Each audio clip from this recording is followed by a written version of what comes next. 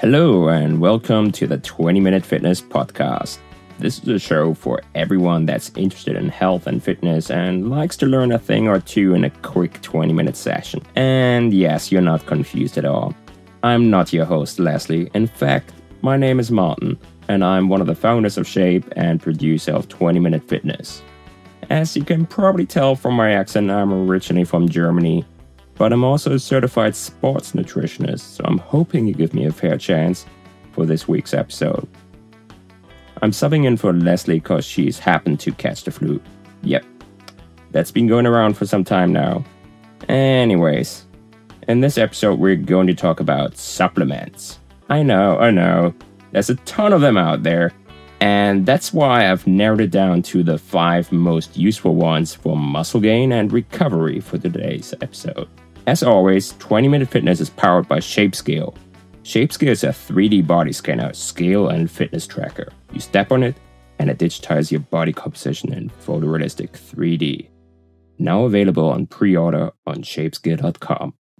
Alright, so let's get started. So today we're going to be talking about 5 sports supplements, one of them being creatine, protein powders, BCAAs, beta-alanine, and glutamine. And I'm sure you will know a thing or two of at least one of them, but I can assure you there's gonna be definitely something you will learn in this session. So how about we start with creatine, which is probably the most popular and widely researched natural supplement out there. Creatine is basically a molecule from amino acids that is produced naturally by the body in our kidneys, liver, and pancreas. Creatine is a combination of 3 different amino acids: glycine, arginine, and methionine. Creatine is pretty important because it plays a major role in helping our body meet energy needs for these brief, rapid, and powerful movements lasting fewer than 10 seconds, such as a short sprint or weight training, of course. On the other hand, long duration, low intensity workouts like a marathon rely on a very different energy system, which is typically not enhanced by creatine. Alright, now this is where I'm going to lay a little bit of biochemistry on you, so I do my best to keep it simple, okay? Also referred to as the phosphagen system, when engaging in, say, a sprint, your body relies on adenosine triphosphate, ATP, to provide energy to working cells. Muscles store some ATP ready for action, but only a tiny little bit, enough for a few seconds. During that process, ATP is broken down by removing a phosphate, which turns it into adenosine diphosphate, ADP, basically 2 phosphates. ADP is pretty much useless in the body unless it is converted back into ATP. To make more ATP, our muscles need to get a missing 3rd phosphate from somewhere quickly. Now, this is where creatine comes into play. Creatine phosphate takes one for the team by donating its phosphate to the ADP so that it can become ATP again. Get it? I assume you see where this is going, right? By allowing you to return ADP to ATP, creatine will increase your ATP stores, thus allowing you to keep going. So, like I mentioned in the beginning, your body already naturally produces some creatine at a rate of about 1 to 2 grams per day, depending on your diet. It's also found in protein-rich foods, mainly meat and fish, but you would also need to eat a lot of meat and fish to obtain an appreciable amount of creatine. Plus, if you're a vegetarian, this won't be much of an option for you at all. Now, as a dietary supplement, on the other hand, you can increase muscle creatine content by up to 40% beyond its normal levels. In a nutshell, supplementing with creatine increases the available fuel to power ATP, which we just talked about, which in turn can increase muscle strength, size, and power output. Beyond, creatine's usefulness in replenishing your ATP energy stores, there's another anabolic property that creatine holds, and this is its ability to hydrate muscle cells. When muscle cells are hydrated, a few things are happening, the most notable being an increase in protein synthesis. The second effect of muscle hydration is an increase of ions into the cell. Since the cell is holding more water, it can also hold more ions. And since the ions will follow water into the cell in order to keep the concentration the same. This leads then to greater water retention at the cellular level, which may cause an increase in your overall weight, but of course not body fat, quite the contrary actually. With increased protein synthesis and also greater strength due to increased ATP, you will likely see a swifter increase in lean body mass than without supplementing creatine, frankly. It is not necessary to load creatine, and studies have shown that depending on your diet and size, intakes of about 3 to 5 grams per day yield best results. While there are different camps around on when it's best to consume creatine, there's no conclusive study to date on the best timing. So with that in mind, I would recommend you to take creatine whenever suits you best in a day, be it before your workout, after your workout, or maybe, after breakfast. That's what I typically do because I don't like to take creatine on an empty stomach. Yeah, so that's basic creatine in a nutshell.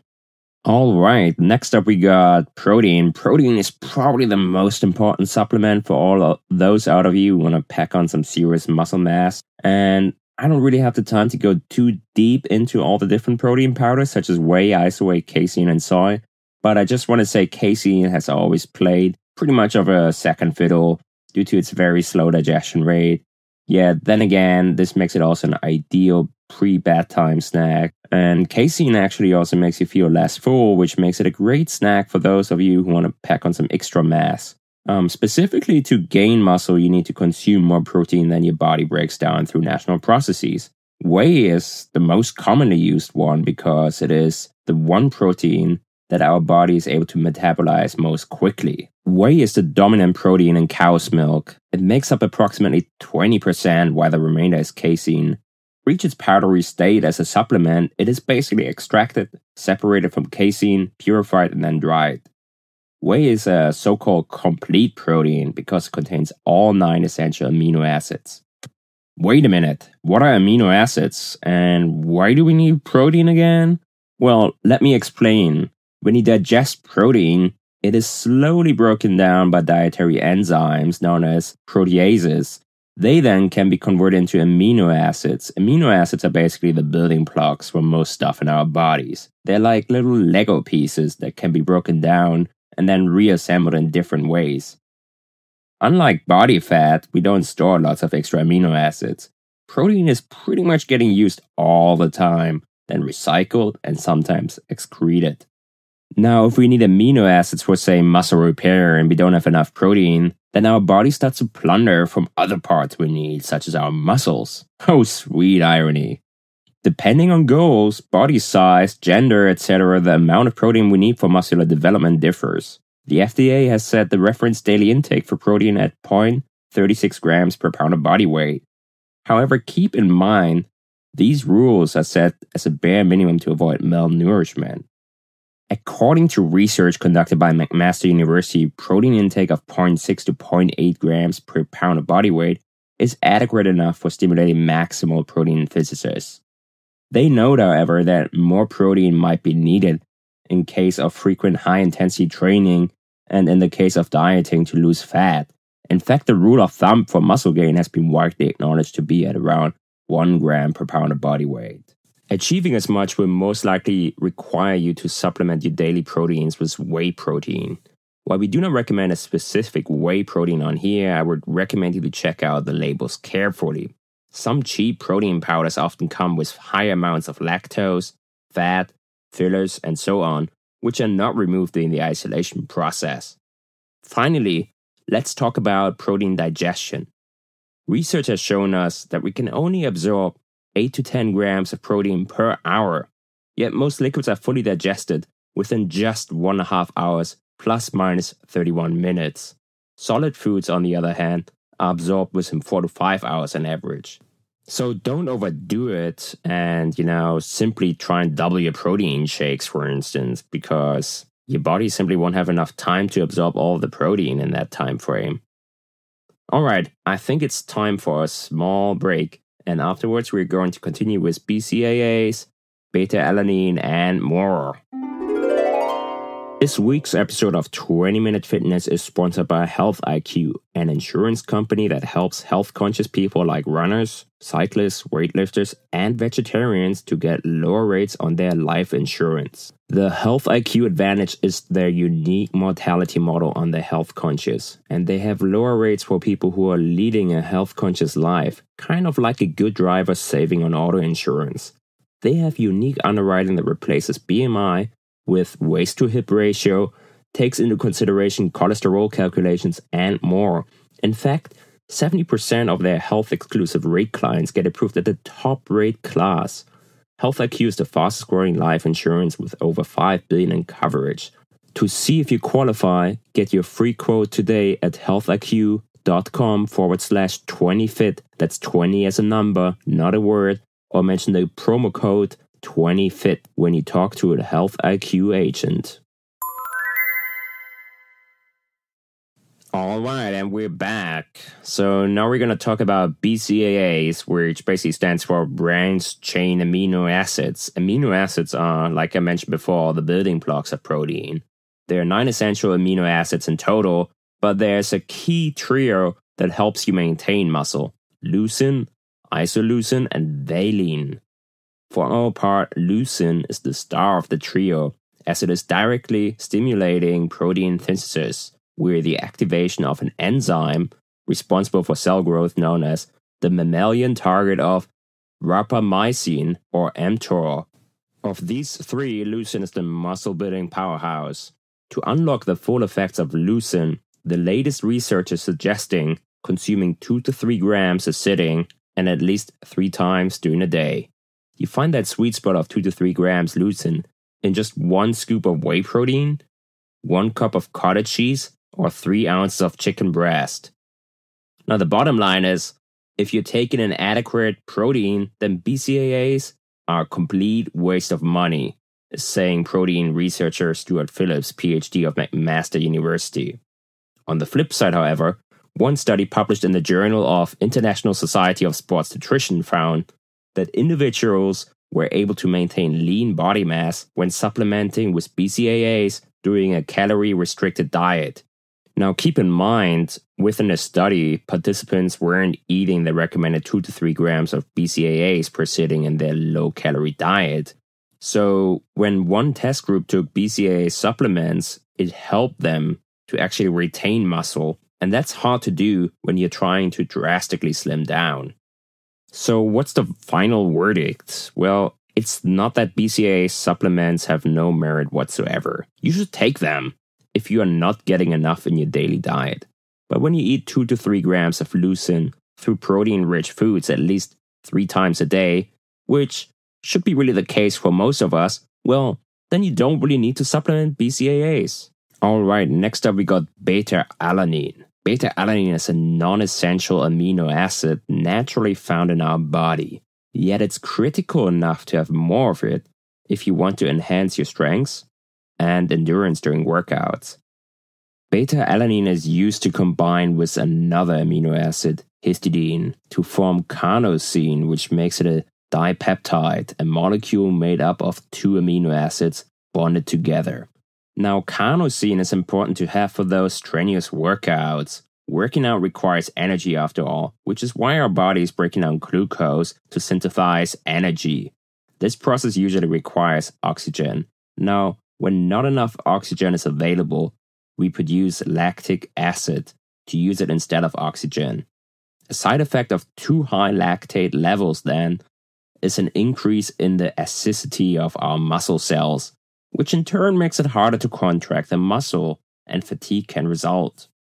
Thus, if the body can combat the acidity, it can keep working harder. This is where carnosine is able to buffer H+ ions in muscle cells. This buffering can neutralize lactic acid and simultaneously increase ATP stores. Moreover, carnosine appears to help activate the enzymes responsible for muscle contraction. So in a nutshell, carnosine helps muscle fibers' ability to contract with more force and to do so longer without fatiguing. Alright, and because carnosine is so important, beta-alanine is also important. Why? Because carnosine isn't absorbed very well in humans, as it gets immediately broken down in histidine and beta-alanine. Most people usually have enough histidine, but not enough beta-alanine. So it tends to be the limiting factor for our body to make sufficient carnosine effectively. The greatest natural dietary source of beta-alanine are believed to be obtained through ingesting dipeptides that contain beta-alanine. These dipeptides are commonly found in meat.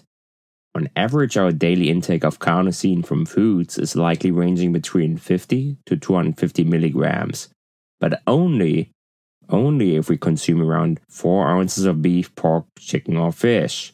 Alright, so we're actually not consuming that much beta-alanine every day. So researchers actually took on the topic and tried supplementing additional beta-alanine.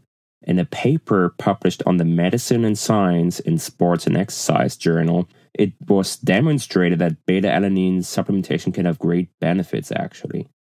In their study, researchers supplemented 4 to 6 grams per day, which then significantly increased muscle carnosine levels by up to 40 to 65%. These higher carnosine levels had then shown improvements in high-intensity anaerobic performance. That said, the researchers also suggested to not ingest more than 800 milligrams of beta-alanine in a single dose. Otherwise, one may experience paresthesia, a burning or prickling sensation that is usually felt in the hands, arms, legs, and feet. The bottom line is, supplementing beta-alanine can be beneficial, especially if you live on a plant-based diet and see greater strength and endurance for your weightlifting sessions. Moving on, initially Charlie recommended to cover glutamine, which is an essential amino acid and a bodybuilder's favorite, as it plays a big role in protein synthesis and the prevention of muscle breakdown. However, there's no real research to indicate that glutamine supplements improve protein synthesis in healthy and well-fed adults. So I'm thinking instead I'm going to recommend you another, maybe somewhat unusual pre-workout supplement. Caffeine.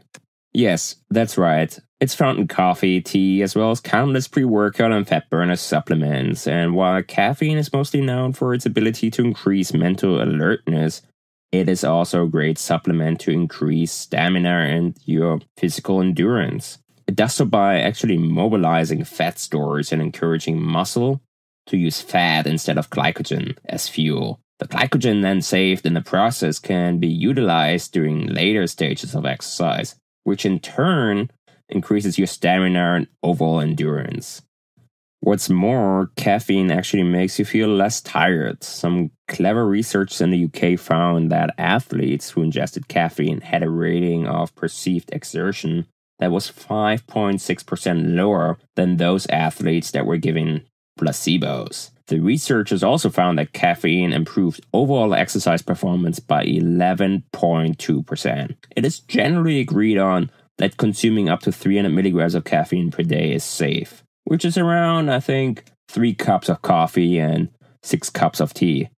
Now, for athletes, many exercise performance experts suggest a dose of about 1 to 3 milligrams per pound of body weight, about an hour before exercise. And you will actually find a lot of pre-workout mixes that have as much caffeine inside of their regular serving size. For instance, C4 has got 150 milligrams of caffeine in there.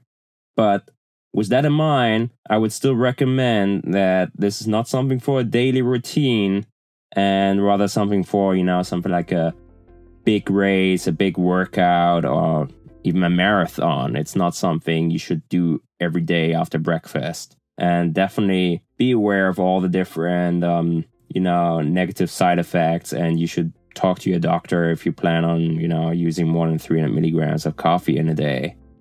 And that concludes this week's episode of 20 Minute Fitness. If you like this week's episode, please make sure to leave us a review on your favorite podcast app, such as on iTunes or Stitcher.